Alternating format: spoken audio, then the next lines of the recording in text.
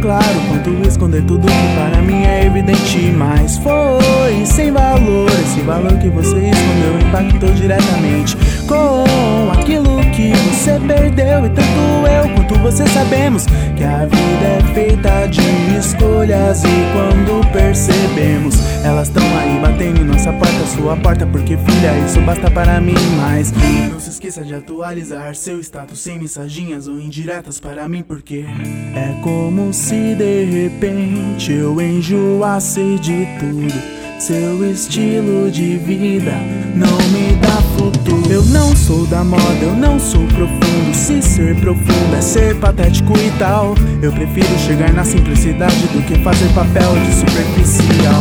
Fique com seu mundo, só seu mundo, sua vida e isso tudo que não basta para mim. Os opostos só se atraem em novelas e nos filmes que você já deve estar cansada de assistir. Fique com seu mundo, só seu mundo, sua vida e isso tudo que não basta para mim. Os opostos só se atraem em novelas e nos filmes que você já deve ter cansado de assistir.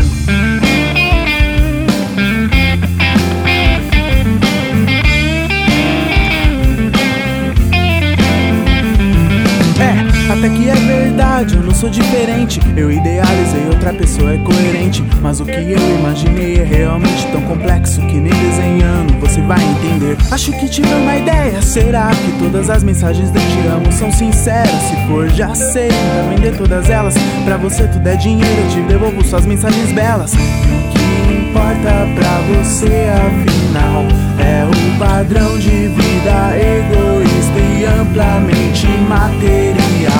Me desculpa se eu sou sincero, idealista, posso até ser louco, mas na moral, o que adianta ter status, aparências e viver devendo no plano espiritual? Fique com seu mundo, só seu mundo, sua vida e isso tudo que não basta para mim.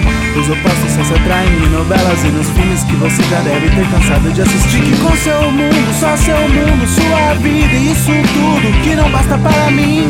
Os opostos só se atraem em novelas e nos filmes que você já cansou de me fazer assistir. Ela gosta de dinheiro, de dólar, de grana, de carro importado, de luxo, de fama. Ela te vê como se fosse um banco central. Tipo patinhas, tipo assim, nunca vê o final. Se para com as joias, ela para com amor. E o amor que você sente perde todo o valor. Tô cansado de você e de todas as compras, mas se for pra você sumir, eu pago todas as contas.